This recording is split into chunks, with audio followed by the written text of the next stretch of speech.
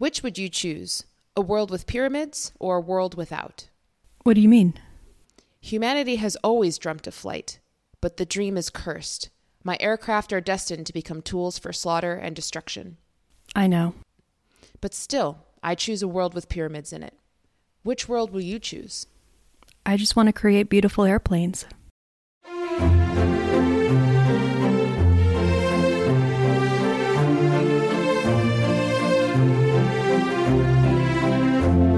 Welcome to Your Pick, a film podcast. I'm Tatum. And I'm Geneva. We are two friends who love movies and love sharing them with each other. Each week, we take turns picking a film that is close to our hearts and talk about why it moves us, to tears, to laughter, and everything in between.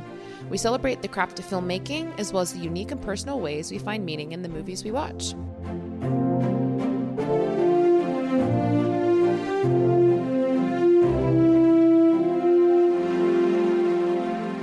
Hi, Geneva, on this very rainy day for both of us. Welcome. Thank you very much. Great day to be indoors recording a podcast. Yeah, I think I sent you some snaps about this, but this week we had a lot of the smoke from the Canadian wildfires come down this way. So it was 3 days of not going outside because the air quality was so bad. And then now it's been downpouring for 2 days. So I've been inside for a whole week, but if that gives you guys any sort of clue, I will have lots of things to say for what we've been watching. I'm glad because I don't have a whole lot. So okay, good to have the roles reversed for once. I know. So why don't you get us started?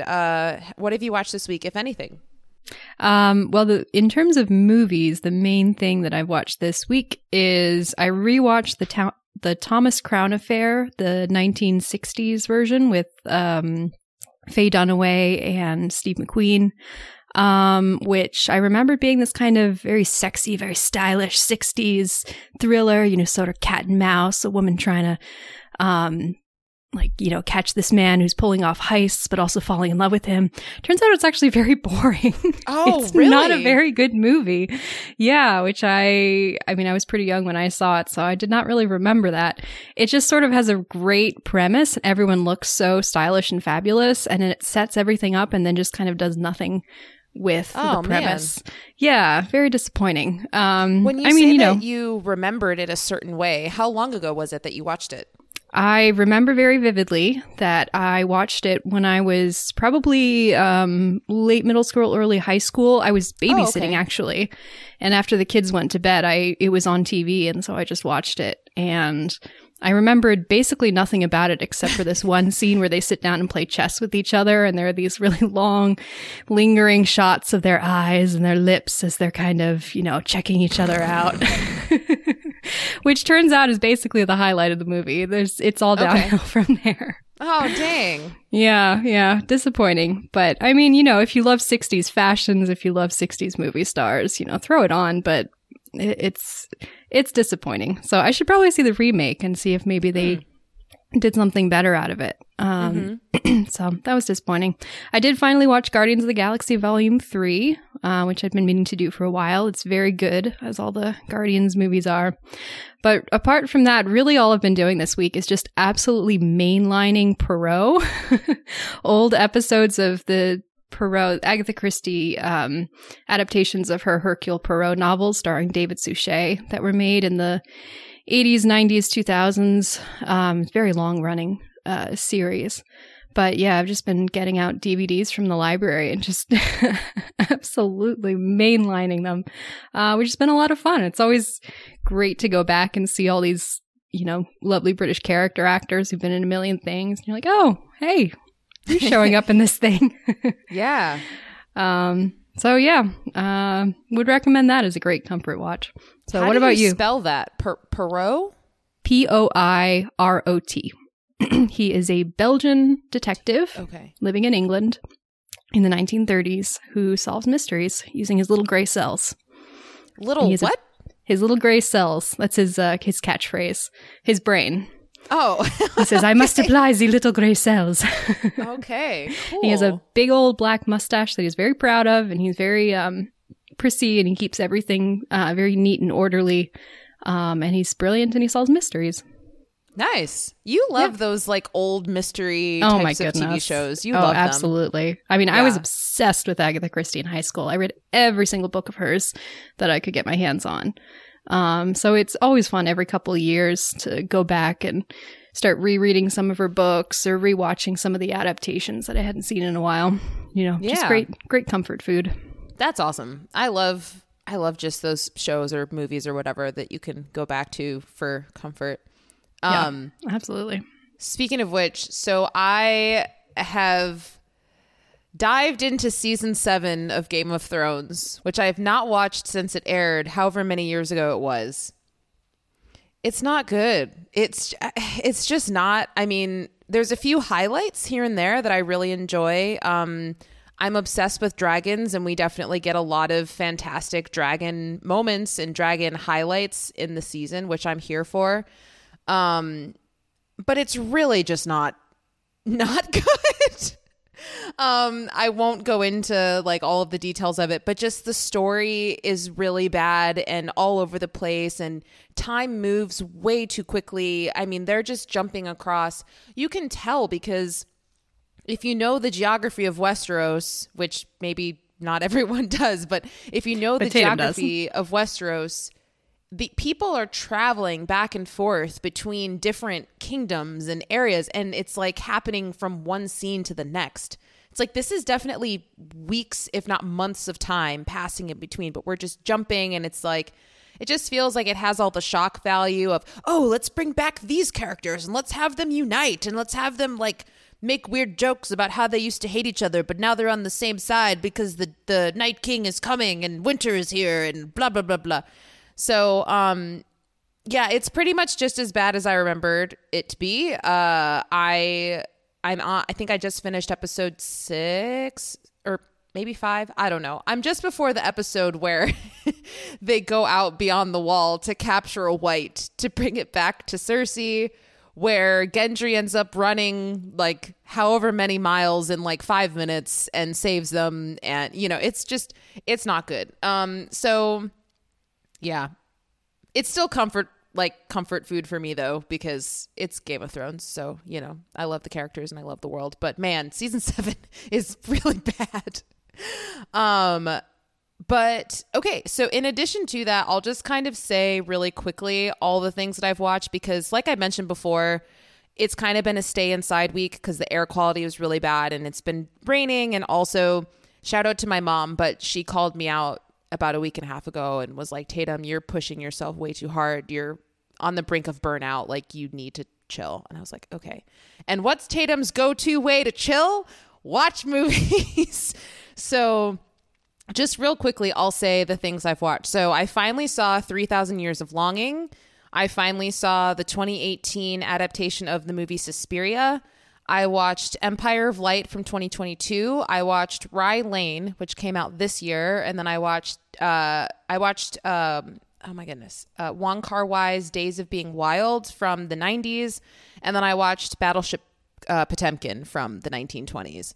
So all across the board there, some English speaking, some foreign language, some old, some new, different genres. So yeah, it's been a fun week. I'll just say, I guess, the ones that I liked and then the ones that I didn't like, and I won't like linger on any of them in particular because that would take forever. But the ones that I really liked were I really enjoyed Battleship Potemkin and Rye Lane. Rye Lane is really good. As people on this podcast have probably picked up on at this point, I'm not a huge fan of romantic comedies. But this one is really good, and it's nice to see a rom-com that has 2 people of color in it, because that's not very common, unfortunately. So highly recommend Rye Lane. It's streaming on Hulu. Battleship Potemkin is not for everybody. I understand it's a black and white silent film, but it's pretty short. So that's on Max. And then was this your first time seeing Battleship Potemkin? It was, yeah. I actually quite enjoyed 3,000 Years of Longing. I would like to talk about it on this podcast at some point, like do a full episode on it, because I feel like there's a lot to talk about there, because a lot of people really enjoy it up until the end where they think it kind of falls flat. and just kind of ruins everything. And I actually agree with that if it's interpreted one way, but if it's interpreted another way, I think it's actually a big accomplishment of a film. But I don't know which is the right way to interpret it. So I choose to interpret it in the way where it's done well, as opposed to the way where it's like, oh, it was really good, but at the end, why?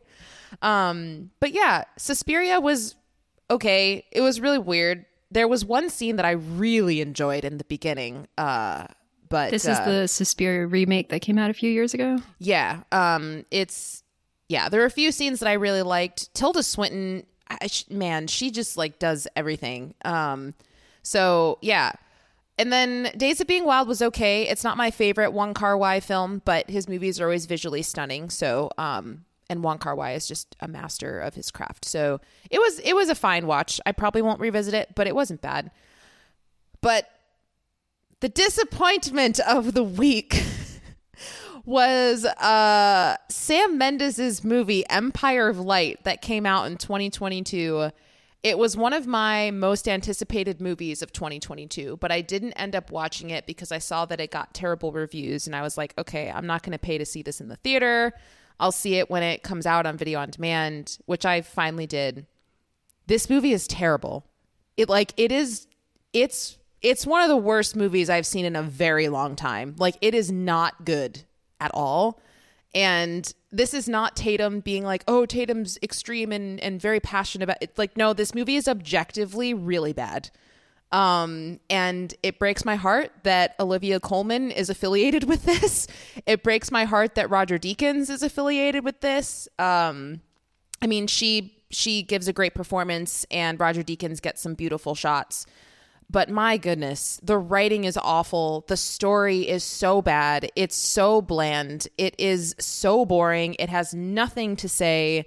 It's like it seems like a movie that a 12-year-old who's in middle school, or a 10-year-old, honestly, who's in elementary school and is like, this is what racism is about, and this is what sexism is about, and this is why I like movies, and this, like, it's just it just tries to tackle all of these different subjects, but in such a basic, bland way that is insulting and really, really disappointing. And not to mention the movie is just wicked boring. Like, it's a bad film. So I would not recommend this movie to anyone. But if you want to be heartbroken by Sam Mendes making a really bad, disappointing movie, check it out. But man, it sucks. It's really awful. Oh, that's so disappointing to hear. I was like you, that I was interested in this movie until I saw the reviews, and so I have not seen it either. It doesn't sound like it's one I'm going to be running to see. Yeah, it's bad. I couldn't even finish it, actually. I think I watched, because it's too long. I think I watched like an hour and 15 minutes, and I was like, this movie is not. I kept waiting for it to get better. I was like, oh, maybe something will change. But it just was the same nonsense forever. And I was like, I don't think this movie's going to redeem itself in the last 45 minutes. So yeah. I'm just gonna pass on this. Where do you stand on Sam Mendes as a filmmaker? Obviously, you and I are both huge fans of his film 1917 from a couple of years ago. Where do you stand on the other major films in his filmography? American Beauty, Road to Perdition, things like that. I had a friend show me Skyfall when I was in college because he told me that he was convinced that movie would make me fall in love with James Bond films. Didn't work. I thought the movie was fine, but I wasn't a huge fan of it. I actually have seen Revolutionary Road, but it's been a long time. Like, I don't think I've seen that movie since high school. So I don't feel like I have a fair judgment of that. I remember liking it when I saw it in high school, but maybe I would watch it now and think it's awful. I, as just kind of a statement, I will not watch American Beauty because the subject matter of it disturbs me, to be perfectly honest. I'm sure it's handled in ways that aren't as controversial as I'm thinking, but just the subject matter seems disgusting to me. So I have chosen not to see the movie American Beauty. But Thomas Newman is the composer for pretty much all of these films, and Thomas Newman is my favorite film composer of all time. So he always lifts it up a little bit for me. But yeah, anyway, yeah, I mean, I love 1917. The rest of his movies I either haven't seen or they're fine. So, yeah. Okay. Yeah, just curious. Yeah. I'm definitely going to be more wary of his films in the future, because I feel like after 1917 I was so hyped. I was like, oh, Sam Mendes, he's a great director, I want to watch everything. And then after this one I'm like, I don't know, 1917 might have been a fluke, because this movie is really bad.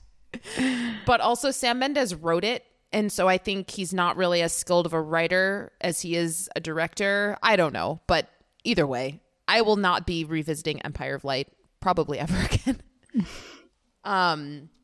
But yeah, anyway, yeah, I've watched a lot of things this week, so sorry if this section was a little bit longer. But no worries. Yeah, for the sake of just saving time, I guess we can move on to onto our our discussion of Miyazaki's film The Wind Rises. So bear with me for all of this. I'm realizing that I need to start doing my research like farther in advance than just an hour before we record the podcast. I mean, I'm right there with you, so. Yeah, because then I'm like rushing and I'm like, I don't know if this is well written, what I have here. It could be nonsense sentences. I don't know. So bear with me with this. Yeah. But anyway, here we go. So The Wind Rises. Adapted from his manga of the same name, The Wind Rises is the 11th and final film created by the legendary Japanese filmmaker Hayao Miyazaki for his production company Studio Ghibli. I did do research. It's pronounced Ghibli, not Ghibli. There we go. Because I've never known, but now I know. Founded in 1985, Studio Ghibli has become one of the most respected animation studios in the world, inspiring many other animation production companies such as Pixar. After The Wind Rises was released, Miyazaki announced his retirement at the age of 80, as he was no longer up to committing to the 4 years required to make each of his feature films that are meticulously hand-drawn with little to no CGI. Containing elements from the Japanese poet Tatsuo Hori's novel, The Wind Has Risen, The Wind Rises tells a highly fictionalized story of, I don't speak Japanese, I apologize, of Hiro Horikoshi, the designer of several fighter planes used by Japan in World War II. The film captures true events like the 1923 Kanto earthquake and subsequent fires that killed 140,000 people, as well as the depression that spread throughout the country, even while Japan's government continued to pour money into its military. The Wind Rises is considered by many to be Miyazaki's most personal film, as his father, Katsuji, was the director of a company that manufactured parts for some of the aircrafts highlighted in this film. Additionally, Miyazaki's mother, like fictional Horikoshi's lover Nahoko, suffered tuberculosis. Not to mention that, born in 1941, Miyazaki probably has some memories of the final shocking events of World War II. Upon release of this film, it faced much criticism across Asia, as many considered the film to be glorifying killing machines, like the aircrafts, but nonetheless, the film prompts many essential questions about the reality and impacts of war for people of all classes around the world. Geneva, did any of that make sense, or was that nonsense what I just read? No, that makes sense, yeah. Okay, cool. So yeah, that's kind of just a general overview. I could go into a lot more depth because Studio Ghibli and Hayao Miyazaki, I mean, there's just so much to discuss there, but I just wanted to kind of give a general overview and then go a little bit more specifically into the film. So, Geneva, I think you told us last week that this is your first Studio Ghibli film. So yeah, I am very interested to hear your thoughts. So go ahead and share them with us. Yeah, so this was my first Studio Ghibli film. I don't know why, just for whatever reason, I never grew up with watching Studio Ghibli films as a child, and so been meaning for a very long time to finally fill in those gaps because of how just, incredibly well regarded all of Miyazaki's films are. So I'm glad to finally have the opportunity to do that. And I think that this film was a really good starter place for me. One thing that has always kind of been just an area of hesitation has just been that I'm not very familiar with Japanese culture. And so I worried that some of the the sort of, legend and fairy tale elements of it might be a little bit confusing or difficult to enter into. If I haven't been familiar with them previously. So I'm really glad I got to start with a film that's more based in history, and that allowed me to kind of, have a way of sort of instantly understanding a little bit about it. Now I'm very excited to go on and go and explore some of the other Studio Ghibli films. Yeah, this movie is a masterpiece. It's so yes! Oh my good. gosh, this makes me so happy. It is so incredibly beautiful to look at. Just every single frame is an absolute work of art.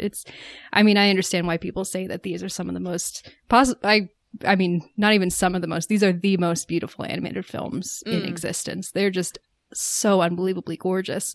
And I love the story too. It's set in a time period that, I know a lot about from the American and European point of view, but I really don't know very much about Japan during the 1930s and 40s. So it was really fascinating to see this perspective of what it was like for someone who is working in the creation of technology and what will eventually be fighter planes and instruments of war, but to have that perspective of a person who really sees it as a vocation and an art. And so even though that art is going to be distorted to create, instruments of killing and destruction, there is also the possibility for it being used as something beautiful. And I love that it has that perspective of, things can be used one way or they can be used another way, and you kind of see the beauty in the thing itself, and the just the beauty in dedicating your life to creating something that is beyond what has existed before, beyond what could be imagined by anyone before. The story between Hiro and Nohoko. I'm not going to be able to pronounce it, but I know that's how it's spelled. I did not realize, well, I intentionally did not look up any of the actual history of Hiro, apart from knowing that he was a real person. So I did not realize that she was fictionalized, but I thought the story that they created, the love story between the two of them, was so beautiful. I was sobbing at the end of it. I was tearing up through quite a lot of this movie, and there were many, many tears at the end. But it's just so sensitive, so beautifully rendered. And yeah, I love this movie. It's so beautiful. I'm so excited that I got to watch it. I'm so glad you saw it. So let me ask, did you watch it dubbed in English, or did you watch it subtitled in English? Subtitled in English. Okay, cool. Me too. Because I didn't realize until I was prepping for this, I was like, I feel like our experiences could be very different depending on which version we watched. So I'm glad we both watched the same version. Yeah. I've heard that there are some very good dubs of Studio Ghibli films, but I'm not sure which ones those are. And in general, the sense I've gotten is that subs tend to be better than dubs. If you're unsure, go for the subs. So that's what I decided to go for. Yeah, I think pretty much exclusively whenever I watch foreign language films, I prefer subtitles, because I like to experience the culture of the film and the filmmakers and all of those things as much as I can. Not that there's anything wrong with dubs, but I just feel like you can get a little bit more taste into like the actual culture of the crew behind the film if you watch it subtitled. But yeah, so I love this movie. I have seen every Studio Ghibli film at this point, and this is my favorite. I won't say it's my favorite by a long shot, because Spirited Away and Totoro are both amazing. I love them. Fantastic. And I think one of the things that I love about Miyazaki and Studio Ghibli is that he has created so many different types of films. He's created some films that, in my opinion, I feel like this film is strictly adult. I don't feel like this is a film for children. But then he makes other movies like My Neighbor Totoro, where it's like 100% for children. Adults can also enjoy it. It's one of my favorites, but that is very much so a children's film. And then there's kind of movies that are in between that appeal to both. And I just think he's just a great storyteller, and he can make a great story for any audience, regardless of age and culture too. I mean, there's so many. Obviously, this is the only one of his films that you've seen, but he really creates stories where you can connect with them regardless of where you're from. I mean, they're very specific to the Japanese landscape and the Japanese experience and all of those things, but a lot of the themes that he touches on are very universal.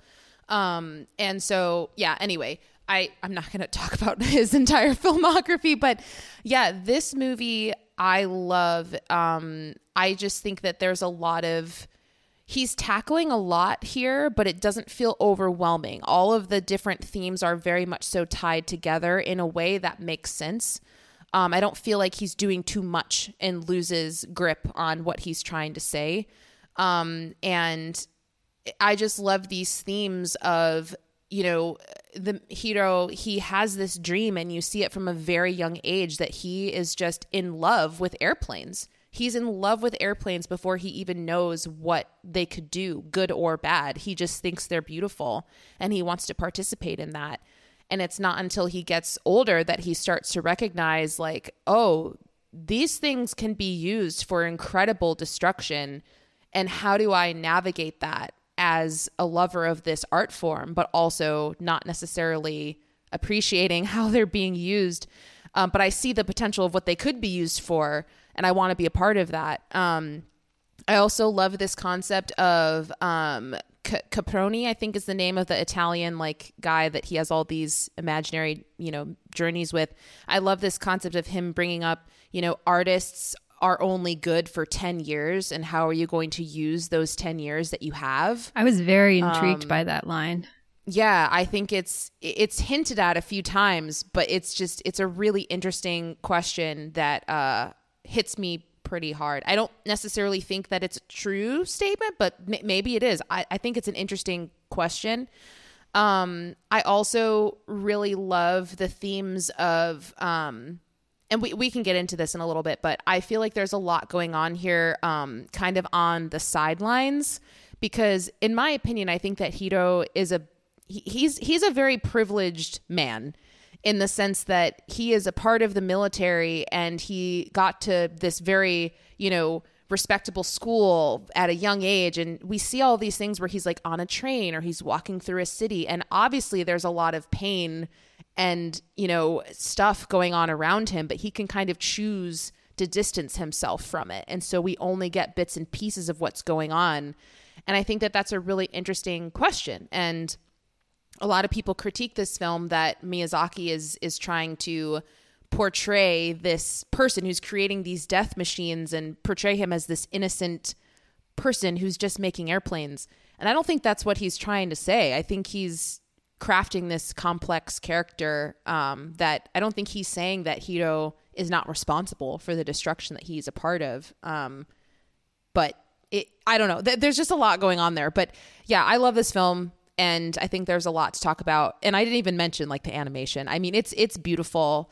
All of Miyazaki's films, I watch his movies and I'm like, I'm going to move to Japan because like the colors are so vivid, and the way that he designs movement of objects and of people, it's just incredible. So I would agree with you. He's a master. This movie's a masterpiece. So yeah, let's talk about it. Let's do it. Yeah. So I guess I would like to start by just asking you, what are kind of things that really jump out to you coming out of this movie in terms of like, wow, that is something that really, really like was powerful for me in any sort of way? Let me see. Well, just to start off with, you know, starting with the beauty of the animation, I found this sort of the use of beautiful landscape and pastoral imagery throughout the film, and even the motif of the wind, the fact that the film is called The Wind Rises, and so much of his relationship with Nahoko is characterized by the wind, or driven forward through the use of the wind. Very interesting, considering the fact that his vocation is to create flying machines, which are this sort of made possible by industrialization, that is a mechanical creation that is artificial, and yet it's harnessing the power of the wind. And so that kind of balance between the two I found very interesting. I don't this is sort of a half-developed thought. Yeah. But yeah, I found that very interesting, very, that sort of contradiction, and yet, I mean, I'm not sure if it actually is a contradiction. But as you said, you know, he is a complex man, and there is that sort of balance between him as the artist versus him as the tool. Seems a little bit harsh, but, you know, certainly someone who's being utilized by a heavily militarized state to create these weapons that are going to have very political and very violent uses, is, you know, significant, especially considering the fact that he sort of intentionally does not want to really consider that, or is maybe incapable of fully considering those implications. But yeah, anyway, those are sort of some initial thoughts. Any thoughts on that? Yeah, I mean, I think that you're touching on an aspect of Hiro that I'm not going to say that I love, but just kind of continuing on what we're both saying, he is a very complex character in that, in a way, he is kind of this just innocent dreamer who, pun intended, has his head in the clouds, you know, and he doesn't really know he does know what he's doing, you know. It's this interesting dynamic of, I don't know, like, where's that line between wanting to create art and knowing the potential of, you know, it could be something good, but knowing at the same time that what you're creating is participating, you know, or directly affecting people in incredibly destructive ways. And yeah, I don't know. It's just, he's such an interesting character, and he's so complex. Like, I can see all of these different angles to, I don't know. A part of me feels like he should be someone who's lying awake at night wrestling with all of this of like, oh wait, I don't know. But I also feel like he's making a very specific choice to ignore it, which in my opinion is incredibly problematic. But he also almost seems childish in certain ways. And it's like, well, can he make an informed decision if I don't know. It's just, he's so interesting. It's complex. I love the way the film dramatizes his dreams and these sort of visions that he has. So the conversations that you mentioned with the Italian count, I keep forgetting his name.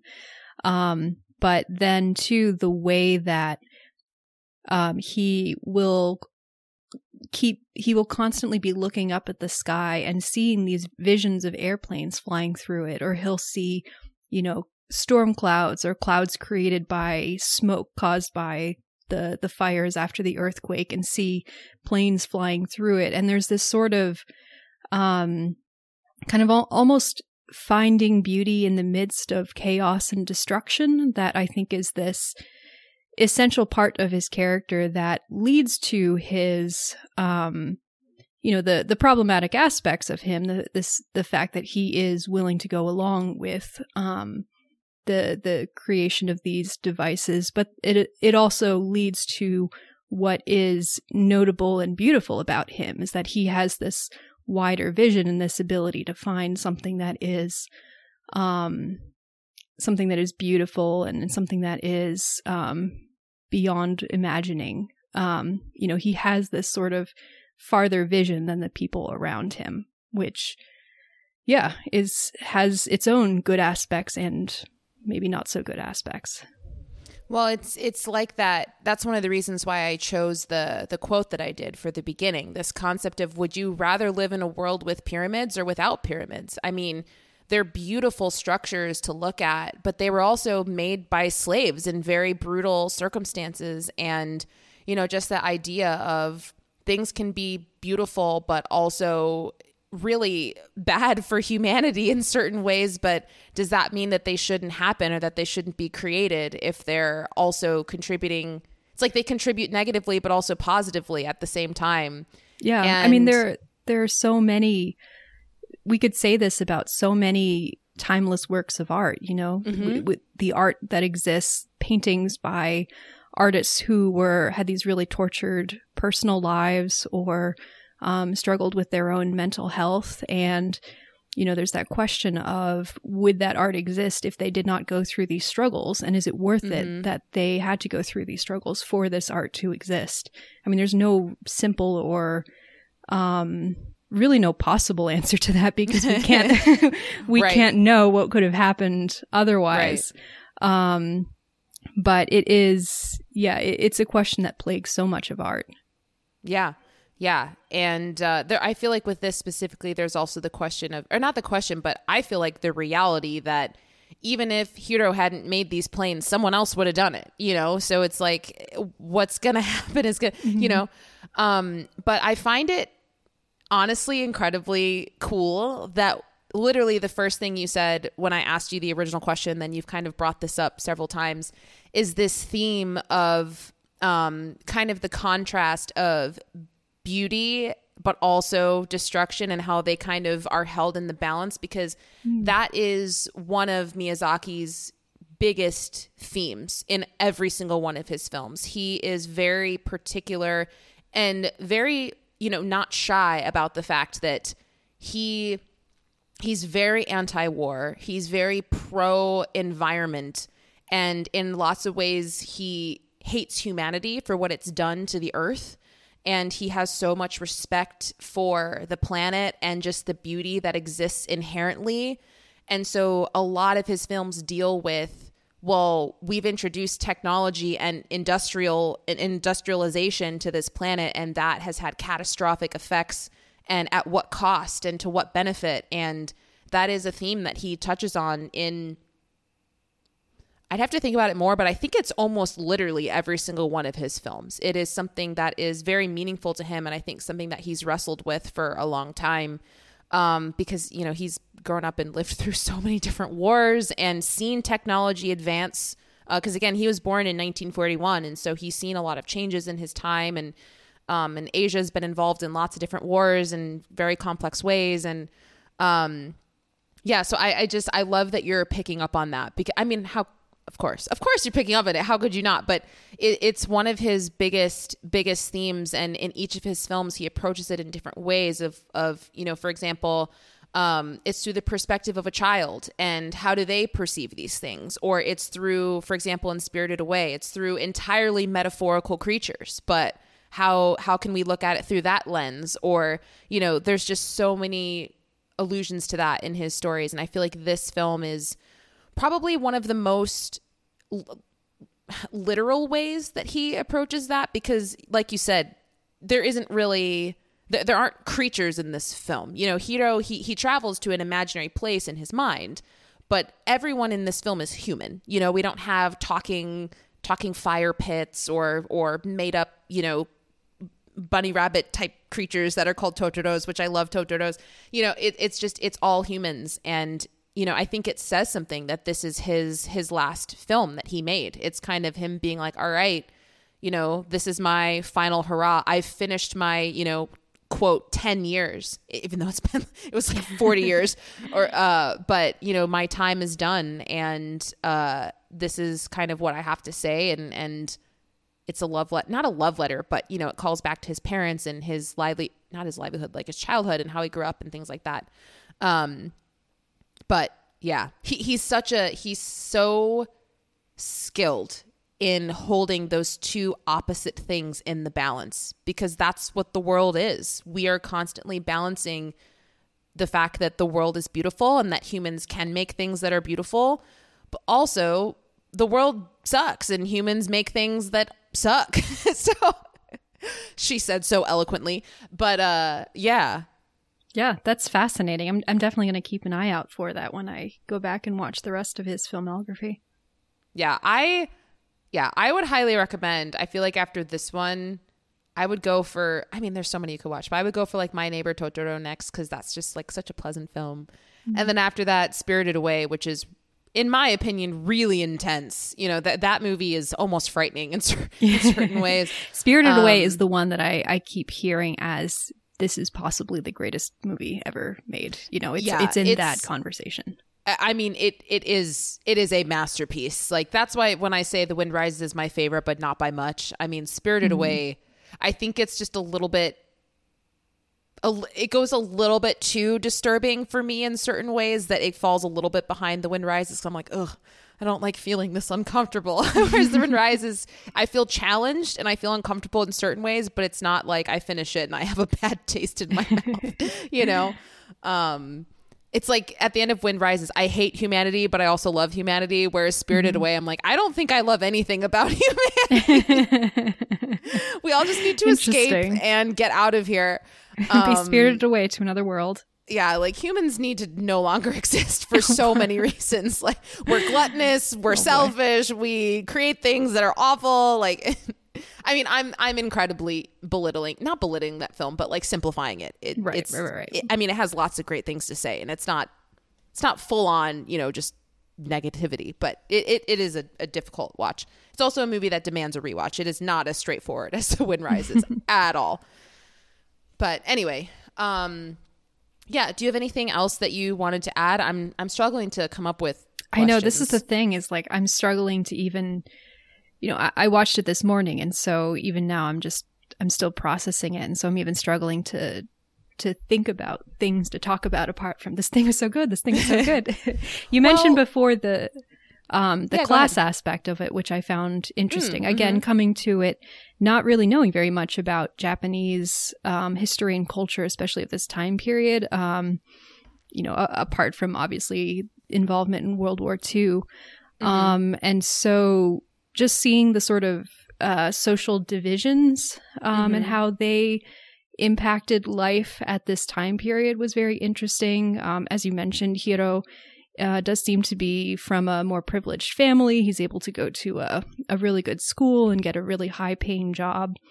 But then later in the film, as you know, in the 1930s, as the war is growing closer and political and governmental considerations are picking up, there is the fact that he works for a company that has military contracts becomes incredibly important, because that is the protection that he's able to find. He has, I'm assuming it's because he has this kind of random conversation that he didn't seek out at all. But while he's staying at a hotel, a man strikes up a conversation with him, and he seems to be some sort of subversive within the Japanese society, kind of trying to encourage people to go against Japanese alliances with Nazi Germany, unless he was actually a representative of the government trying to root out subversives. They don't really, you know, make a whole lot clear, but he becomes under suspicion from the government after that, and so he needs to go into hiding. And his relationship to the company, which has contracts with the military, becomes incredibly important, because they are able to shield him from any sort of repercussions, because he is valuable to them as an engineer. So it is that kind of balancing of the things that are beautiful in life, you know, friendship and love. You know, this allows him to pursue a relationship and eventually marry Nahoko, and his seeming like genuine friendship with his manager. He and his wife allow Hiro to stay with them and live with his wife there for as long as they need. But then again, there are also those sort of darker political considerations that are at play as well.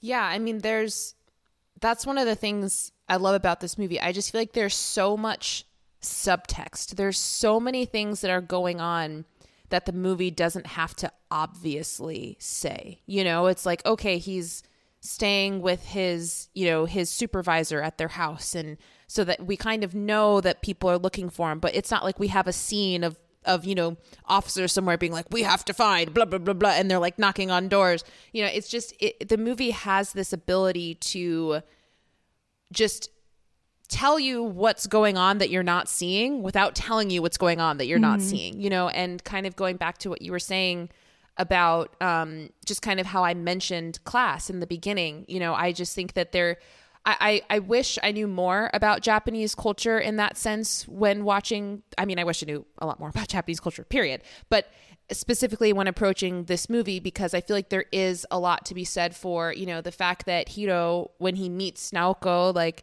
she has a maid, and I don't know how common that is, but I feel like it's probably not very common, which I think hints at her coming from more of a privileged place and being able to go to these really, seemingly very exclusive treatment centers for people who have tuberculosis. I don't get the sense that every citizen of Japan has access to that type of treatment.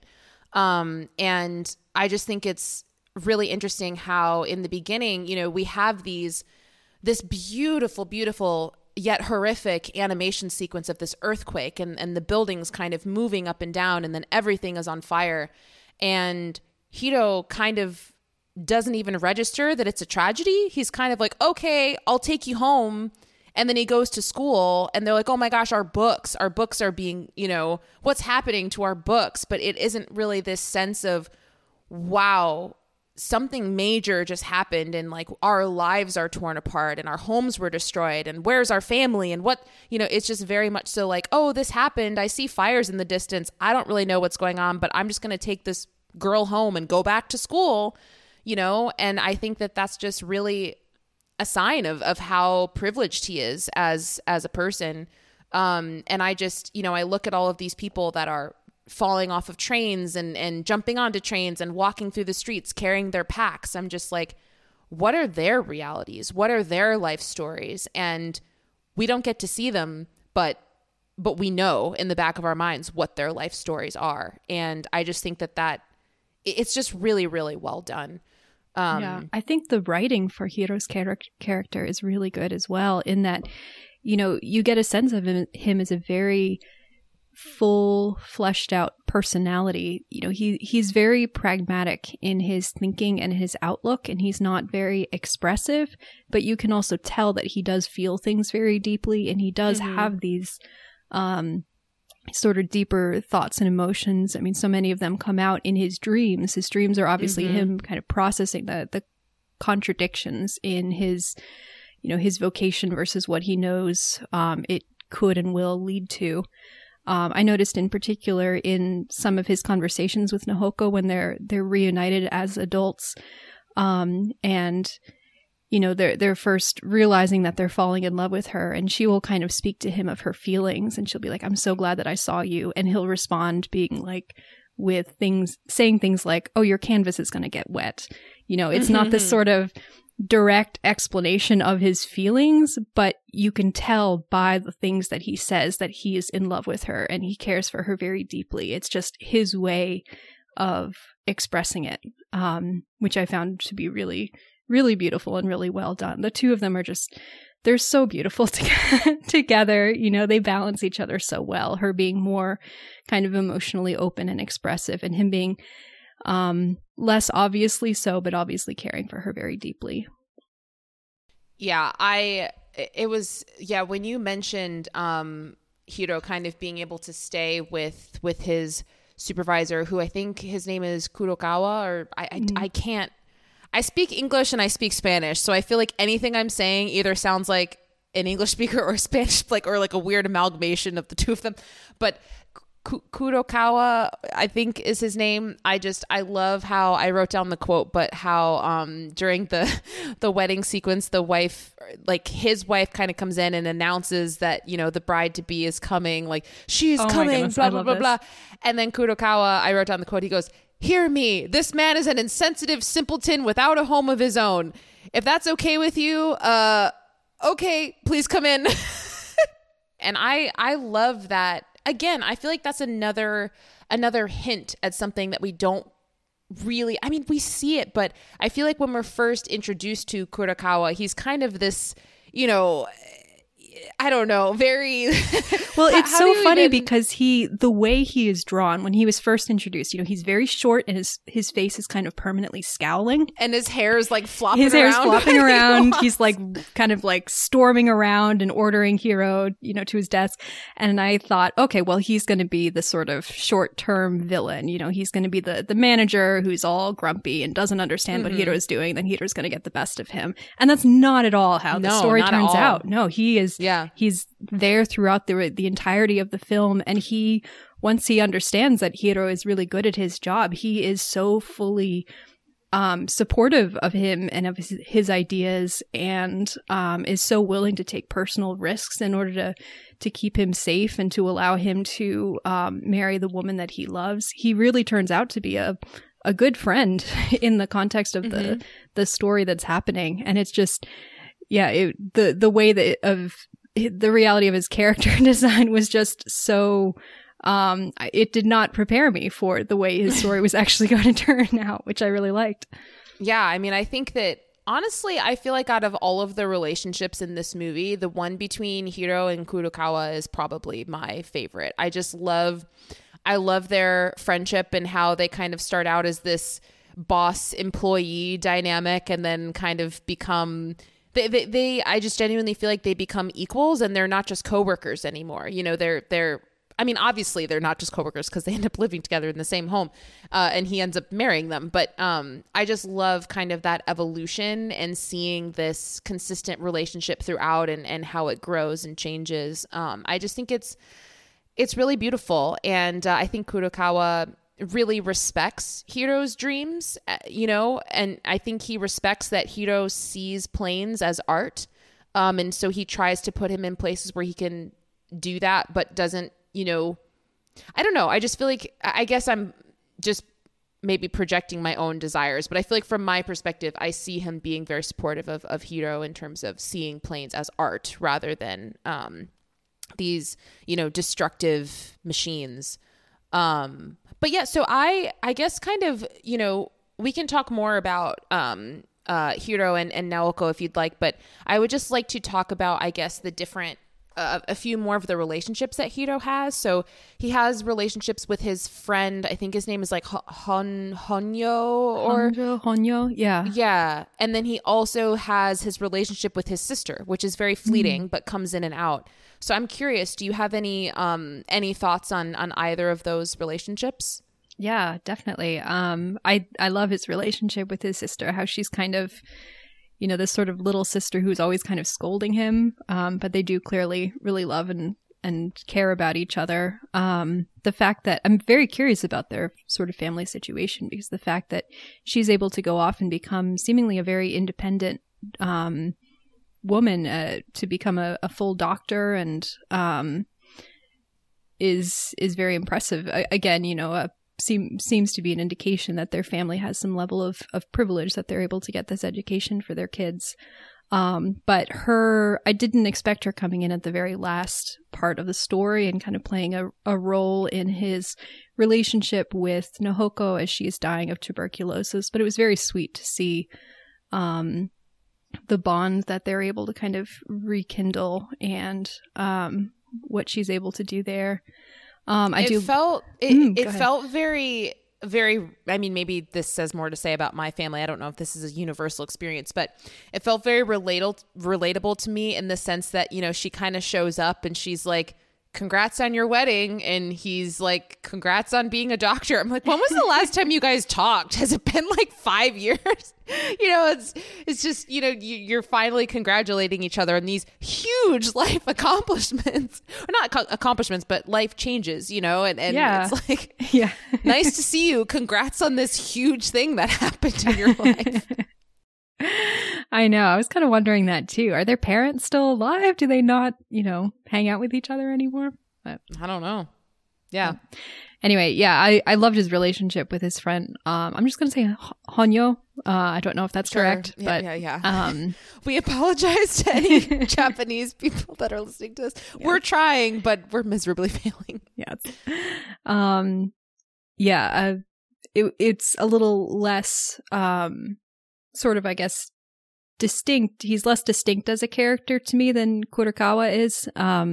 But seeing the fact that he has kind of a I guess someone who starts out more as an equal to him the whole time that he's at the company, and the collaborations and the way that they, even though they eventually get to a place where they can be leading their own projects, they're still sharing ideas and respecting each other as equals is very nice to see. I found the section of the film where they go to Germany together very intriguing. Just as again, sort of hinting at the political situation that's happening, even though Hiro does not seem to be really paying too much attention to it or any more than he absolutely needs to, because he's kind of he's about the work, he's about the art, he's about, gaining as much knowledge so that he can do the best job that he can. But the fact that there is this sort of very uneasy alliance at this time, or potential alliance that's happening. Obviously, there will be a full political alliance between Germany and Japan at some point. I'm not sure exactly what year the visit to Germany is supposed to be, but the incident where they go out for a walk in the evening and they see someone running by, and then there's what I guess are supposed to be kind of the military police potentially kind of following him, like running after him and beating him. I wasn't quite sure what is happening there, but I'm assuming it has something to do with the rise of the Nazis in that kind of early 1920s era. But it is something that they sort of observe, but is very kind of disconnected from them. They kind of see it, but don't really, they sort of take it in as information, but they don't do a whole lot of kind of processing about it, probably in part because, what can they do? They're sent there by their company. They have no role in this alliance whatsoever. There's not a whole lot they can do apart from just sort of observe it. But I found that very interesting, just as an indication of what's going on at the time. Well, I feel like, sorry to, keep beating a dead horse, but I feel like that continues with this theme of there's so many things that are, as we all know, World War II is incredibly complex. It really was a world war, and I feel like there was so much going on. And again, we just get hints here and there. And obviously, because a lot of people know the basics of what happened in World War II. So it's like we can see little hints of things and know this huge thing that it's attached to, and I just love, again, but this concept of we are living, while watching this movie, we are living in this world, but seeing it through Hiro's eyes. But we as an audience, we know what's going on outside of this, but Hiro doesn't. And it's this, again, I just think it's amazing how we're able to see Hiro as a character and see his story, but also know the larger story that he's a part of, that he either doesn't understand or chooses not to see or whatever it might be. And we get another hint at that too when they're in Germany and, they kind of go over to look at that plane, and the Germans clearly are not happy that they're looking at this other aircraft, and they have this interaction where it's like, we were given permission to look at this because of the contract, and the Germans like, we don't care because you guys basically are Japanese scum. We're just giving you money to make us aircrafts, but we don't actually really care about you. And I really get a sense that, there is a racism and a superiority complex there between the Germans and the Japanese that, again, I feel like is only hinted at. We know it exists, but we just see Hiro have this one interaction, and he kind of just almost passively responds. It's just kind of like, hey guys, we're all on the same side here. We're just here to make planes. Let's chill out, And I'm like, dude, do you not see the subtext of, what's going on here? And I just think that, again, that's such a brief moment that gives an example of the larger world that this small little story is a part of. And also, going back to something that you said, I do really like those moments when we see Hiro and Hanyo kind of collaborating with each other, because I feel like another movie would be like, oh, we started out as friends, but now we're competing because one person's better and who's going to come out on top. But this is something where Hiro sees Hanyo's aircraft and is like, hey, why don't you use smoother screws or bolts or whatever it is, because it'll limit friction or whatever, and it'll make the aircraft go faster. And Hanyo's like, that's a great idea, but I'm going to wait until you make your own plane and use that technology so that you can get credit for it where credit is due, and then I'll implement it afterwards. And he stays true to that, like he waits until Hiro makes something and then he asks for his permission to use that technology on his next thing. And I think that that is a really beautiful addition to the story. It's just nice to see friendship between men that's not competitive. But also, I think that Miyazaki is, again, not making an argument, but just like showing this dynamic of, he could have gone all the way and been like, all of the people who made these aircrafts were terrible monsters. But he doesn't do that. He's like, no, there's actually really kind, regular people behind this, which I don't know if that makes it more comforting or more disturbing, but I like that it creates even more complexity within that of the people behind these machines. I mean, a fair amount of them probably suck. A fair amount of them probably know what they're doing and, want to advance certain things in ways that are not good. But he chooses specific characters that don't have that perspective. And I just think it's really, this movie's great.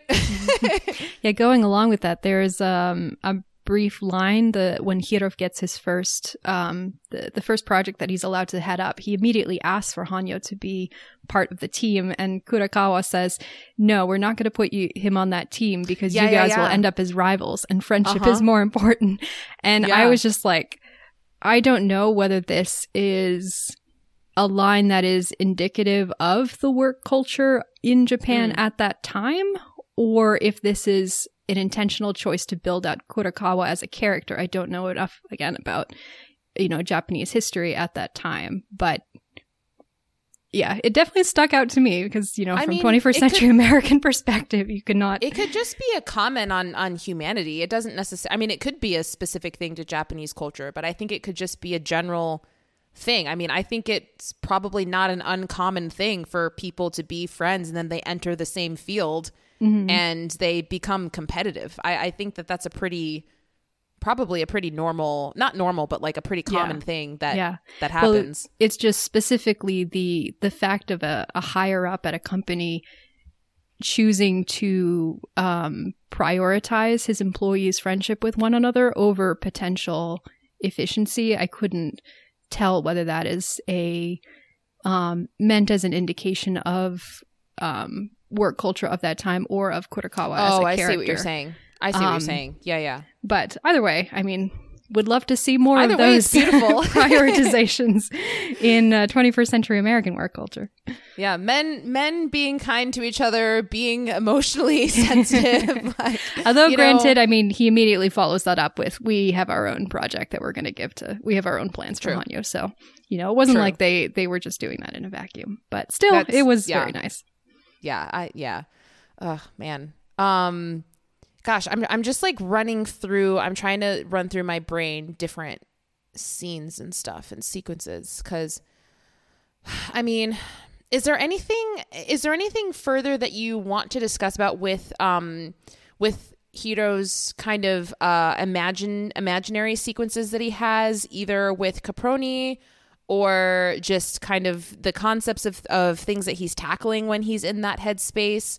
Because, we have in that last scene where Caproni kind of asks him, how did you spend those 10 years, and we have a sequence earlier than that where he's kind of checking in on Hiro and being like, is the wind still rising? And he just comes in and out. It feels like every 5 years or so he makes an appearance.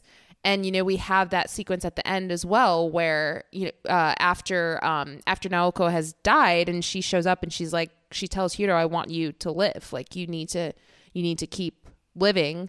But that comes after the expiration of Hiro's 10 years. So I'm like, what does keep living mean? Does that mean that he needs to step away from making airplanes and move on to something else, and that's what living means. Or, I don't know. I just feel like there's a lot of depth in all of the sequences where Hiro goes into his imaginary land, but a lot of them are very abstract to me. So I don't know if you have any specific takeaways from any of those sequences. Yeah, actually the one that really stuck with me, and I'm forgetting at what point it comes in. I want to say it's shortly after he starts working at the Mitsubishi company, but I might be confusing the timeline.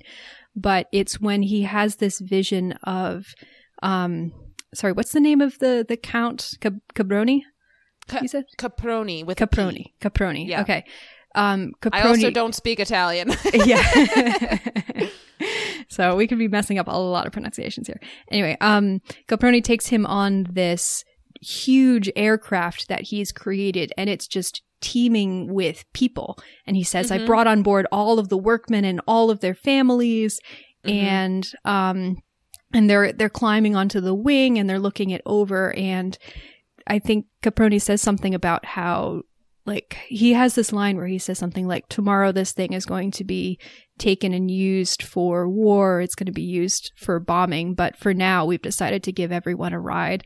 And I just thought it was this really beautiful kind of semi-abstract picture of this sort of, life and abundance and everyone being able to be together and to be able to use this thing that has been created for a really beautiful purpose. Everyone being able to get together and to celebrate and to enjoy this thing that was created, and the idea that it is then tomorrow going to go and be used for this horrible destructive purpose, but for one sort of brief shining moment it gets to be used for something that is good and perfect. I just found that really evocative, really beautiful in a way that I'm again, still kind of processing, but that kind of, that really stuck with me. Yeah, I mean, I think this film does a really good job of a lot of the planes that we see are, fighter planes and aircrafts, but a lot of them as well, specifically the ones that happen in these imaginary sequences, are beautiful, beautiful planes that are not fighter structures at all. That, it's showing the potential for these planes to be used not for destruction, but as passenger planes, as a way to transport people or to bring people into this, completely unknown, new, exciting experience that they could not experience in any other way. It's this other potential for these things that he's created that it could perhaps be realized once the war is over. Yeah, and it's in this world filled with laughter and children and families and beautiful colors, bright colors, and lots of wind, and pretty much none of those things are present in the reality that we see. We don't really see full families together, because we have this sequence where Caproni is like, oh yeah, that's my wife and my kids, and we see a family. And out in the reality, it's like, we see a brother and a sister, or, a father and a child, but we don't really see full families. We don't really see much laughter. It's just, I don't know. I just feel like these dream sequences they're really powerful. And I think that there's a reason why I'm not going to necessarily say what it is right now, because I haven't really thought this idea through, but there's probably something very true to the reason why Miyazaki chose to have these imaginary sequences, in my opinion, be the most what's the word I'm looking for? Not the most important, but the most profound. It's the real, that's where we're asking the big questions, in the reality, that's where we kind of see what's happening. But in the imaginary world, that's where it's like, okay, but what does this all mean? What do we think about this? What are the implications of this? And I don't know. I think it's beautiful. I would love to get your interpretation on, the last sequence that we have in this movie, where Caproni kind of asks him, how were your 10 years as an artist? Do you feel like you spent it well? And then Naoko showing up and just telling him, I want you to live, and what does that all communicate to you? What is your takeaway from that? Oh gosh, this is such a good question because this is the part that I'm still. Yeah, I don't have an answer either. Well, could we talk first about that idea of an artist only having 10 years and what you think that means? Because it seems... No, because that terrifies me. It just seems so transparently on the face of it not true, or at least very specific to the type of art being discussed. Because I think if the type of art, I mean, kind of stretching the definition of art, but, it already we're including the definition of art here being the creation of new forms of technology and new vehicles, airplanes.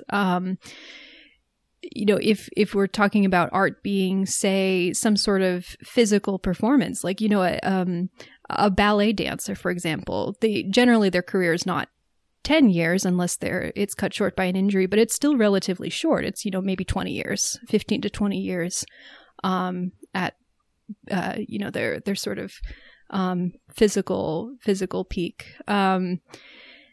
Other types of art obviously can go out for a lot longer. Like you said, Miyazaki has had a 40-year career.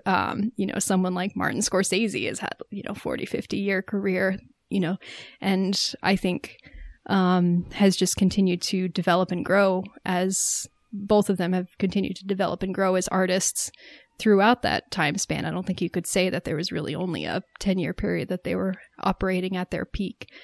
But I could definitely see when you're the medium of art that you're working in is the creation of these new technologies. Things move so quickly that you can really only be on the front line of development and innovation for about 10 years.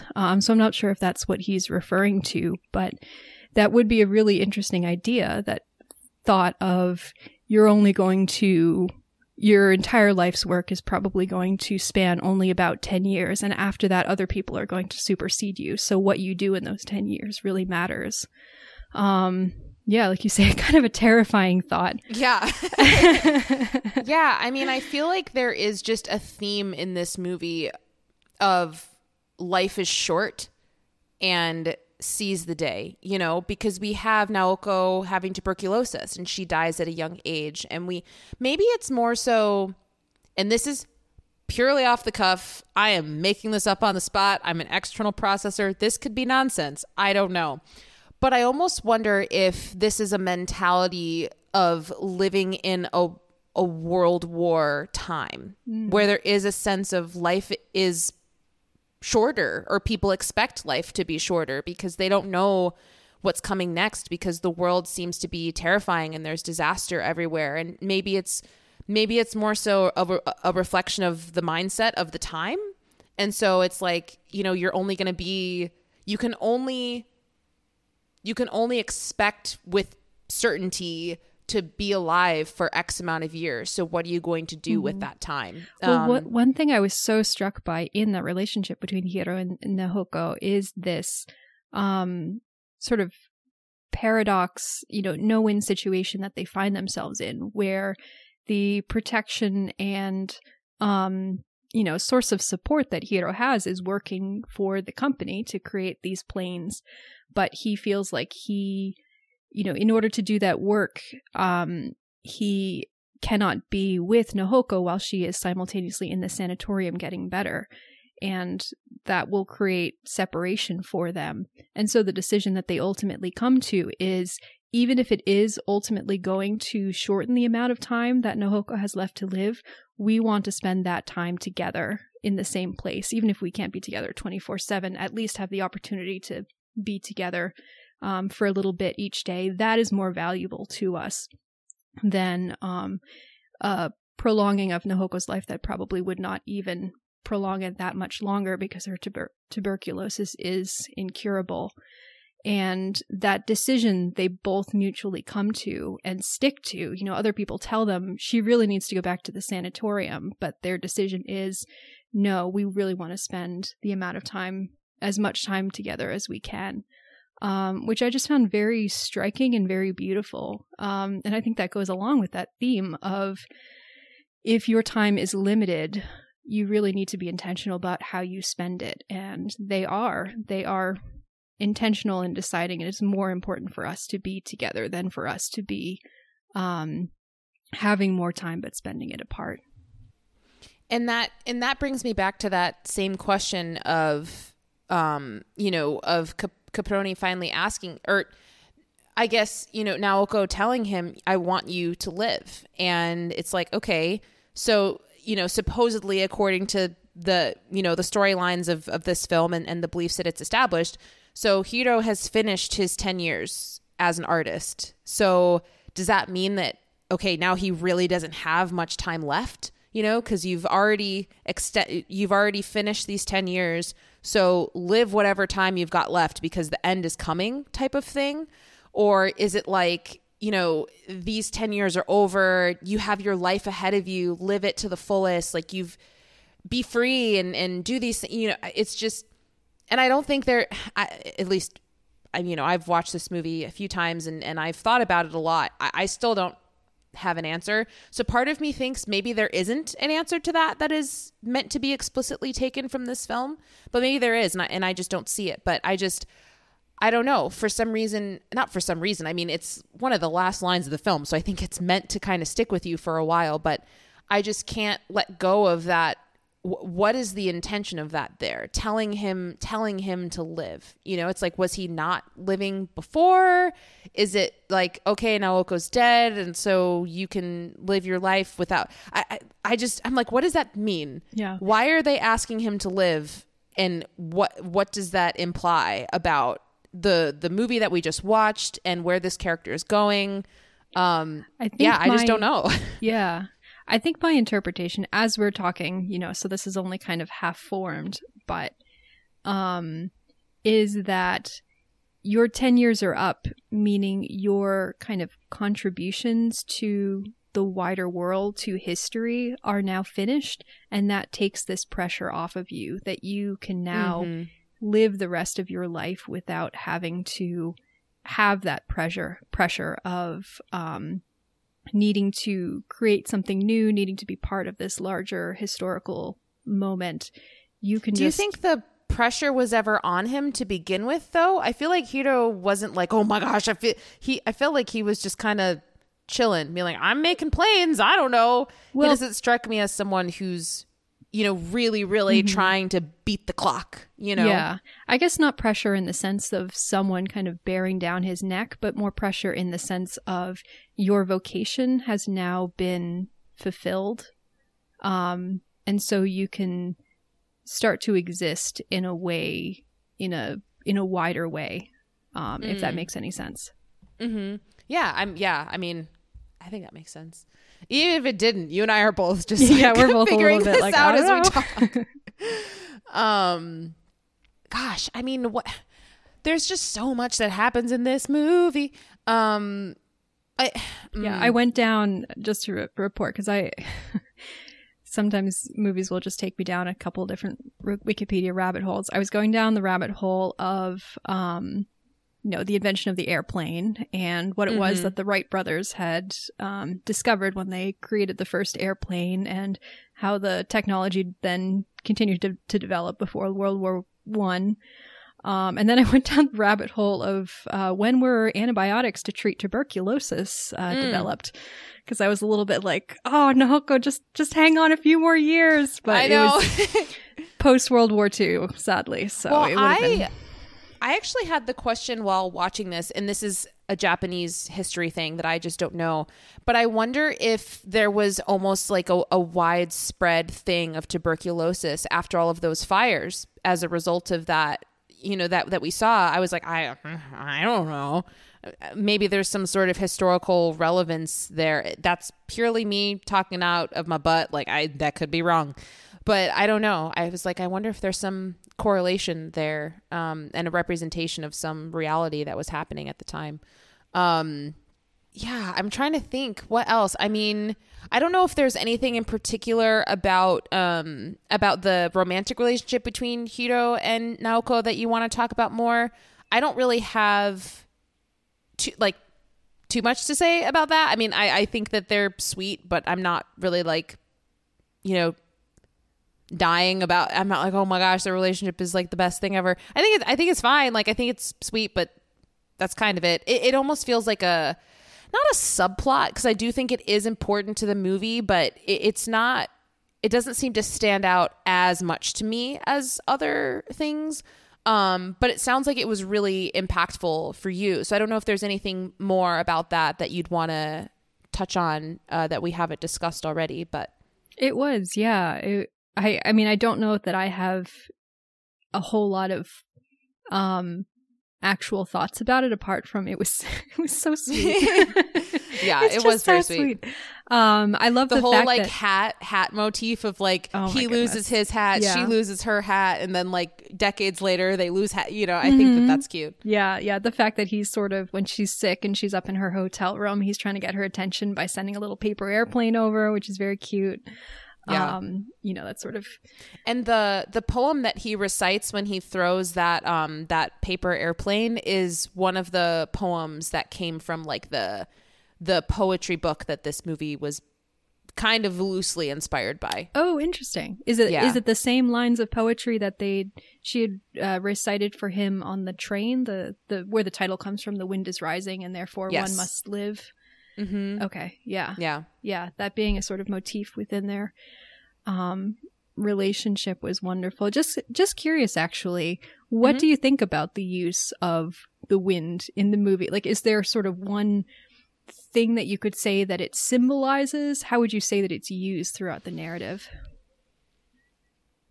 Well, I think that there's one line in the movie that I think comes from the poetry book. I don't know the specifics of it, but it's something along the lines of you can't see the wind until you see the leaves start to like move. But then once you see the leaves move, you know the wind is right. It's something like that. So I feel like there's something probably in there in terms of some concept. And again, I'm just talking right now and we'll see if I get there. But I feel like there's probably some theme in terms of you don't, like, something is happening that you can't really see until it interacts with something else. And then you know that it's real. I don't know what that is. That could be interpreted in some sort of positive way through the film or some sort of negative way. It could be the concept of war. Like, war kind of seems like something that's abstract until it shows up on your front door. And so maybe this whole movie is that concept of Hiro kind of living in this world where he can kind of just be the wind and move around and just experience the world, but not really directly see the impact of what he's doing. He's just kind of living in this la la land of, oh yeah, my art and my planes, those are the wind. But once they actually start like dropping bombs and destroying things, and like, well, now we're really seeing, this thing. I don't know. That seems like a really negative way to interpret a concept that seems so beautiful. So I feel like that's probably wrong. But that's just the first idea that came to my mind. I do like that. I mean, you could also say in that sense, the wind, it is war, but it's also love, that is invisible until it causes people to act in ways that, uproot their lives, but for the sake of doing something that brings them happiness and for the sake of being closer to the person that they love. I think to me, the idea, the wind is about change and movement forward into the future. And that could be for good or for evil. And so the idea of the wind rising is this indication that things are about to change. There's going to be, there is war on the horizon. There's a fire that is coming that is being spread by the wind. Or it's this indication. I mean, the wind brings, Hiro and Nahoko into each other's lives. And at the end, when he sees the wind rustling, and it's this sort of, I think it's kind of him realizing that she has gone out of his life. And,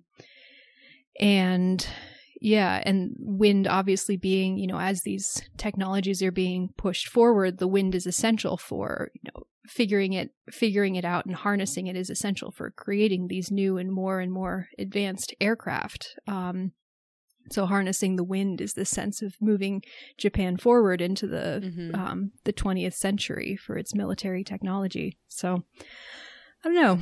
Complex movie. Many possible ideas. I mean, we do have that check-in too with Caproni around the middle of the film where he asks him, is the wind still rising? And I feel like that lends itself to some sort of explanation, or not explanation, but like some sort of answer to that question where things are progressing in some, or at least they have the potential of progressing. And that's why he's asking the question, whether that's war or whether that's love or whether that's just the concept of change or advancement, period. It's not just, there's definitely something to that. I love that question. That was a good question. I feel like I should have asked. It's like the movie's called The Wind Rises. So like, I probably should have thought that was a question we should talk about, but I didn't. I mean, are there any sequences that we've kind of that we've left out? I mean, we haven't talked too much about the beginning in terms of the earthquake or him kind of taking care of her and helping his maid with her maid with her leg or anything like that, or him being in school initially, or him as a child. Really, I don't know. I just want to make sure. I feel like I don't necessarily have anything specific to say about the beginning, but is there anything there for you that comes up that you want to mention? I feel like there should be something more to say about the beginning, but let me just ask you, what do you think about the animation of the earthquake and the buildings kind of moving up and down in this wave? I mean, it is gorgeous, terrifying, but gorgeous. It is I don't know what word I'm thinking of. It's right there on the tip of my tongue, but I can't think of it. Oh, iconic. It is like an iconic Miyazaki. If you watch any sort of Miyazaki compilation or any, screen grabs or anything, this is one of his most notable and remembered animations that he's ever designed. Like this image of these buildings moving like that. And I think it's stunning and so formidable. And, it's just... But man, like, I just think that the combination of, just the fact that all of this is hand drawn is just insane to me. But I love how he combines different, at least in my opinion, it looks like different types of animation styles. Some things are a little bit more, they just look like pieces of a puzzle that are kind of just moving up and down and interacting with each other. And then some things kind of flow more naturally. And I feel like this particular sequence, even though it's so short, it's a really beautiful combination of, like, in my opinion, the rows of buildings feel very much so like, oh, this is just kind of a cardboard piece. But the way that they all move up and down together, one behind the other, makes them feel more fluid. And I don't know. I just think it's absolutely an incredible work of animation. I think it's amazing. Yeah. Yeah, I don't have much more to add except, it's amazing. It's gorgeous. It really does evoke, if you've ever seen any kind of historical footage of roads and buildings, how they move during earthquakes and how just eerie it is because you would not expect the ground to be moving to the extent that it is. It's just terrifying. And it does such a good job of evoking that. I really love the shot of, Hiro, while the train is shaking, him just sort of clutching on to the handlebar and kind of waiting for it to be over.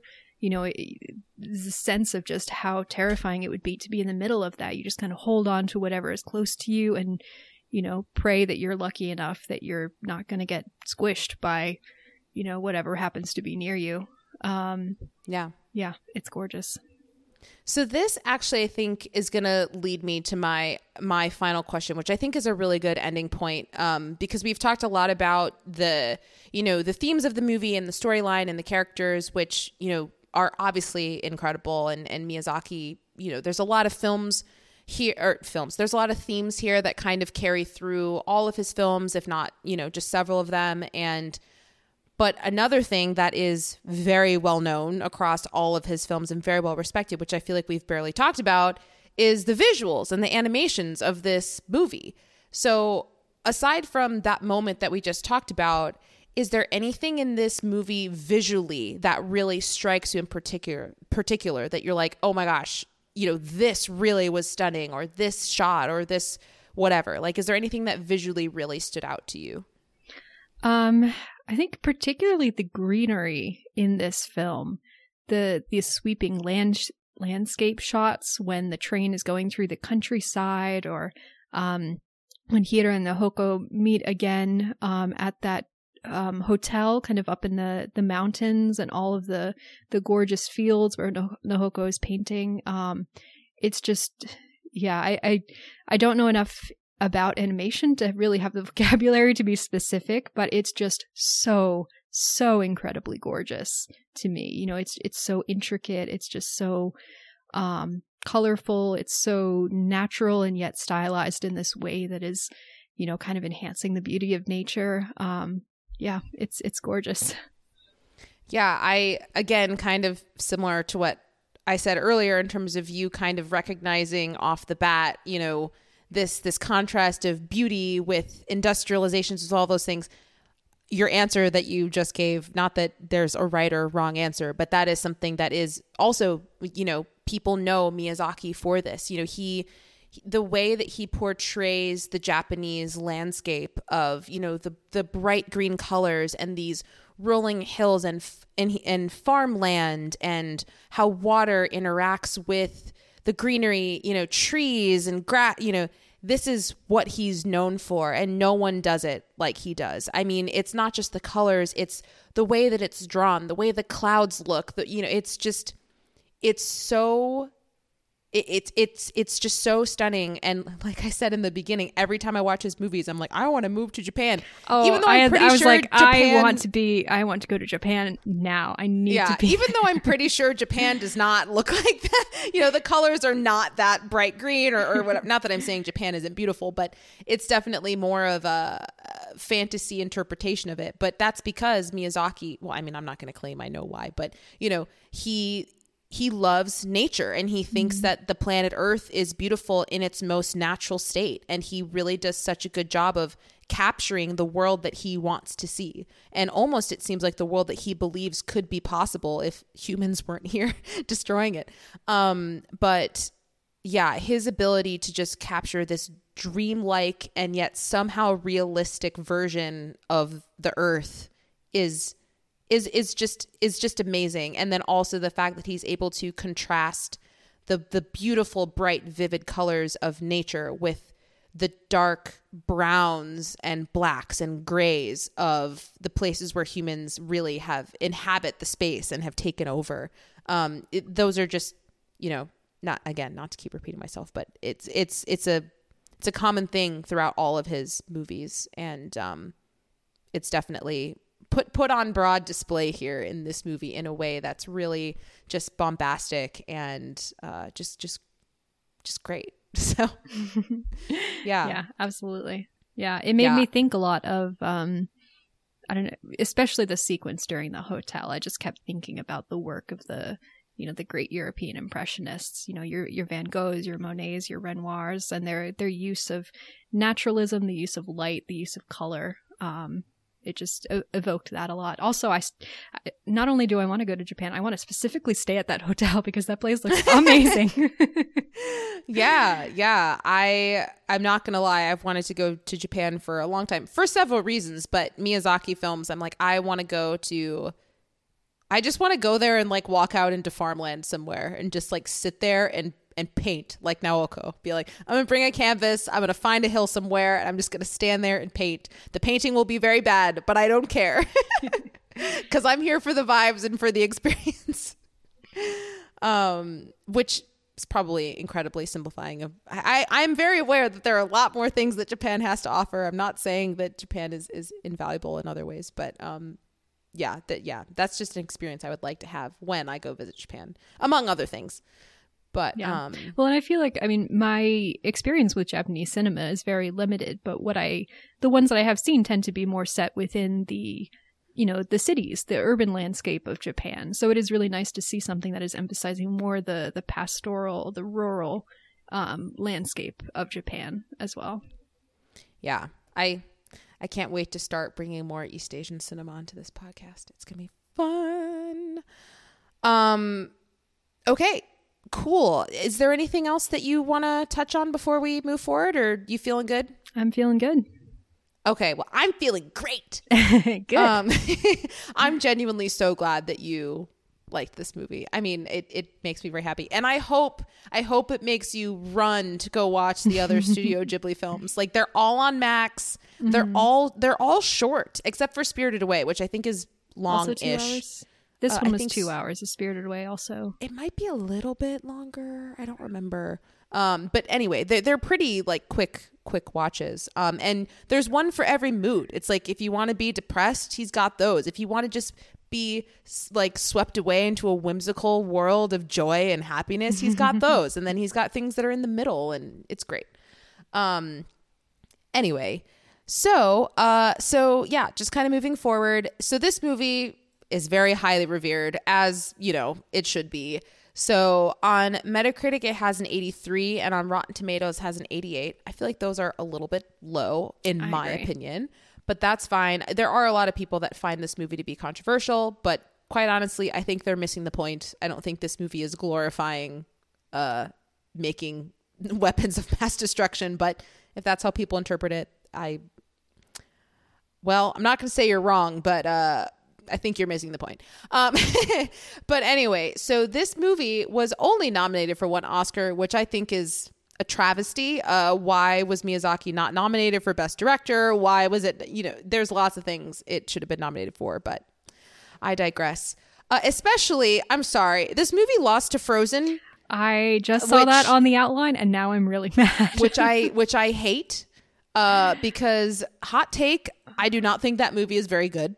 Yeah, I think it's incredibly overrated, and it has been monotonized. What's the word I'm looking for? Monetized. It has been monetized into oblivion, and I'm so sick of it. Yeah. But also, I looked up all of the nominations that year, and The Wind Rises still should have won. So it went up against Frozen, The Croods, Despicable Me 2, Ernest and Celestine, and The Wind Rises. I've not seen Ernest and Celestine, so maybe I've never even heard of Ernest and Celestine. But yeah, of that list, Wind Rises should have been the clear winner. I honestly feel like Frozen deserved it the least out of all of those. Like, I think The Croods is better. I think Despicable Me 2 is better. Like, and The Wind Rises is eons above any of those other Frozen movies. Is a couple of very good songs and a script that really needed another It's very, pass. very subpar. Yeah. But whatever. That's why we talk about The Wind Rises on this podcast and not Frozen, because The Wind Rises is more worthy of discussion. Anyway. This is probably not fair to be asking you, because you probably didn't look this up, but you know, has Miyazaki won the Oscar for Best Animated Feature for any of his films in the past? I do not think that he has, and I think that is a huge complaint from a lot of people. I don't know. I'm looking it up right now. He has won 1 Oscar. Let's see what it's for. Oscar, probably directing for Spirited Away. That's my prediction. Am I right? Winner Best Animated Feature, Spirited Away. Oh, okay. Yeah, that movie is oh man. Yeah, that movie is crazy. It's so good. He was also nominated for Howl's Moving Castle. Yeah, Howl's Moving Castle is a fun fantasy one. I love Howl's Moving Castle. Yeah, but that is that's not as many nominations as I would have expected. Yeah, I mean, not all of his movies are showstoppers. I mean, they're all visually stunning. Some of them are a lot more simplistic in terms of their messaging than others. Well, I wonder, when were his movies popular in the United States from the very beginning, or was there a certain point at which they started to become crossover hits in the United States, and people went back to the earlier ones, and those started to become more beloved as well. I don't know enough about the arc of his career to know if if there was a definite point where he started to be more recognized in the US or not. I feel like I mean, this is a pure guess. I haven't researched this, but I should. This is a really interesting question. But I feel like My Neighbor Totoro was pretty big in the US. Okay. And that I believe his first like full feature was Nausicaa, because I remember watching that one, and the animation, I mean, it looks beautiful, but it definitely looks older. And anyway, yeah, but most of the people that I know that were super into Studio Ghibli when they were younger, they're Japanese. So maybe it didn't cross over till later. I don't know. Because I honestly didn't get into Ghibli. I mean, I knew of it, but I didn't get into it until a lot of my Japanese friends were like, Tatum, like in college, one of my friends showed me My Neighbor Totoro, and I was like, oh my gosh, why have I never watched, like, this is amazing. And then from there, it just kind of grew. But interesting. I'm just looking up his Wikipedia. So this is, it's Wikipedia. But it says that Princess Mononoke, its distribution in the Western world greatly increased Studio Ghibli's popularity and influence outside of Japan. And that was in 1997. So it sounds Yeah. I will say one thing that I did see from my research is that, like, the animation world knew about this. Like, Pixar was very much so inspired by this. John Lasseter has quotes of saying, whenever they were making a movie and they didn't know where to go, they would turn on a Studio Ghibli film and say, how did Miyazaki do it? And Pixar was basically chomping at the bit to have a collaboration with Studio Ghibli when it came to distributing these movies in the US. And so, it was definitely known in the animation world and highly respected in the animation world by particularly people from Pixar. And then I think I don't know the history of this, but maybe after Pixar kind of jumped on board with the distribution, then it came to America a little bit more. I don't know. Yeah. But I'll do more research next time. Whenever we do Spirited Away, I will not do research an hour before we start recording, and I will have more in-depth information. But anyway, okay, so I'm gonna read a review that I found for this movie. This one is a little bit long, but I'm gonna read it because I thought that all of the information was super interesting. So this comes from James Berardinelli at Real Views, and he says, American audiences have come to associate animated film with suitable for children. That's not the case here. Content-wise, there's nothing objectionable about The Wind Rises, although the earthquake sequence might be too intense for young kids. This is animation for adults. The pace, content, and thematic heft aren't child-friendly. There are no cute talking animals or musical numbers. Thankfully, there's no 3D. A lot of what transpires during the course of the narrative is understated. Mature children may be enraptured, but those who tend to fidget will lose interest quickly. The hand-drawn style embraced by Miyazaki has become a dinosaur in the industry, but The Wind Rises shows the power it retains when wielded by a master. This is a rich and visually stunning motion picture. The backgrounds are like paintings with an amazing attention to detail. The characters are realized with deftness and smoothness. It's a very different experience than the one achieved by computer-generated animation. The world created by Miyazaki is an artist's representation of reality, but that in no way diminishes the effectiveness of the story or limits our ability to relate to the characters. If this is indeed Miyazaki's farewell effort, he has left behind a memorable parting gift. I really enjoyed that review. Yeah, I feel like it touches on a lot of different things in terms of the animation style and the implications of the story and just how it connects to Miyazaki and the fact that this is the last and probably will be the last full animated feature that Miyazaki has directed. So yeah, man, Geneva, I don't know how much you know about Miyazaki, but if you ever want to do research on his personal life, it is fascinating. Ooh. Because he has kids and they've been very vocal about, how he was so obsessed with his work that he was basically an absent father, and people glorify him for this work that he's created, but they see him as this obsessive kind, but then his son, I think, has stepped up to direct some movies from Studio Ghibli since it's really interesting. So yeah, which I think, continues with the themes of The Wind Rises of you have these dreams of art, but at what cost, Yeah. Artists who have very complex personal lives and relationships to their own creations. Yeah.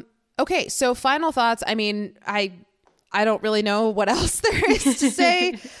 This movie I just think is incredible. The visuals are great. The story is fantastic. It asks a lot of really interesting questions that I think prompt you to think. And I think the fact that Geneva has been thinking about this since this morning, and I've been thinking about it for years, and neither of us really have solid answers on a lot of things. I think that is a sign, of this movie just being, it connects with the human experience without telling you how to feel about it or how to think about it. And I think that is a rare experience when watching a movie. So yeah, I'm really glad we got to talk about this.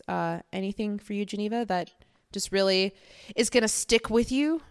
Yeah, I mean, so I think a lot of this movie is just going to stick with me. Just images and the beauty of the landscape imagery, as we talked about, and then just the theme of art as this sort of pursuit and vocation, life being limited, the idea of managing kind of complex contradictions and sometimes problematic ones in the intersection between art or the pursuit of excellence, the pursuit of something new, and the ways that it can get twisted and misused by, political and military considerations. But the idea of still managing to find something of beauty and worth in the midst of that. Yeah, I think it's a really interesting, complex, as we've used this word so many times when talking about this movie. But there are a lot of layers to unpeel there that I'll be thinking about for a long time. Yeah. Oh, wait a minute. One final question. I'm so sorry before we sign out. So you said that you cried in this movie several times. Can you tell me what those moments were? Well, obviously, if you can remember them. Obviously the big one was, at the end when Nohoko goes back to the sanatorium and basically makes the decision to go and die there so that Hiro won't be with her in her sort of final decline, and him seeing the wind rising one last time and kind of understanding that she is gone. That was the big set of tears. There were just several moments, I think, especially in moments of beauty. Like I remember the during the train ride, the very first train ride, even prior to him meeting Nohoko, him going off to school. I can't remember if there was it was kind of following after a conversation that he had with the Count in his dream, if there was a specific line there or not. But I just remember getting really choked up about it because I was like, it's so beautiful. So yeah, there are just a few moments where it's so beautiful. And also there's so much kind of going on with, as a person who really wants to be artistic and to fulfill their potential, and just all these themes that I'm really interested in. It was just, so much. It just kind of got me choked up. Yeah. Okay. Awesome. I love that. I mean, yeah. Sorry, I felt weird saying that. I love it when you cry. It's amazing. I do it a lot, so you'll be very happy. Yeah. Okay. Except the movies where I cry. It's like I'm weeping during $1 Million Baby, and you're like, I feel nothing. I'm like, that's fine. I'll just lay here on the floor. It's okay. Yeah, I think I did get a little choked up at the end of $1 Million Baby. I do cry very easily at movies, and sometimes it's not even something specific. It'll just be there's just so much emotion and meaning and promise going on, and so I just start to get a little bit choked up. Yeah, I get very emotional. How can you not cry watching $1 Million Baby when she's like, don't make me lay here till I can't hear them chanting anymore? Like, Makushla, my darling. Anyway, right. Do you cry? You don't cry super regularly at movies, right? You do, but it generally has to be kind of a more specific movie that hits you in a specific way. Is that right? Yeah, like I don't just not saying that you cry at anything, but for me, it has to be something like that very specifically strikes a very specific chord. And probably if I thought about it more, I could figure out what that is. But did you cry at this? Yeah. No. Oh. Maybe the first time I watched it, I don't remember. That was years ago. Maybe the first time, but I don't remember crying watching this. But yeah, not that I wasn't moved. But yeah, I don't know. Yeah. We should have a conversation sometime about crying at movies. We should. That would be fun. Yeah. Yeah. Anyway. All right. Speaking of movies that make you do the opposite of crying, what are we talking laugh, about to cry, and everything in between. Yeah. What are we talking about next week, Geneva? Yes, I'm very excited. Next week, we are discussing a favorite of mine, another comfort watch for me that I've kind of just rewatched a billion times. We're watching Pygmalion from 1938. Yeah. So yeah, it'll be a good talk. I have not seen it, so we'll see what happens. Look forward to it. So yeah, thanks for listening, and see you next time. Bye. Yeah.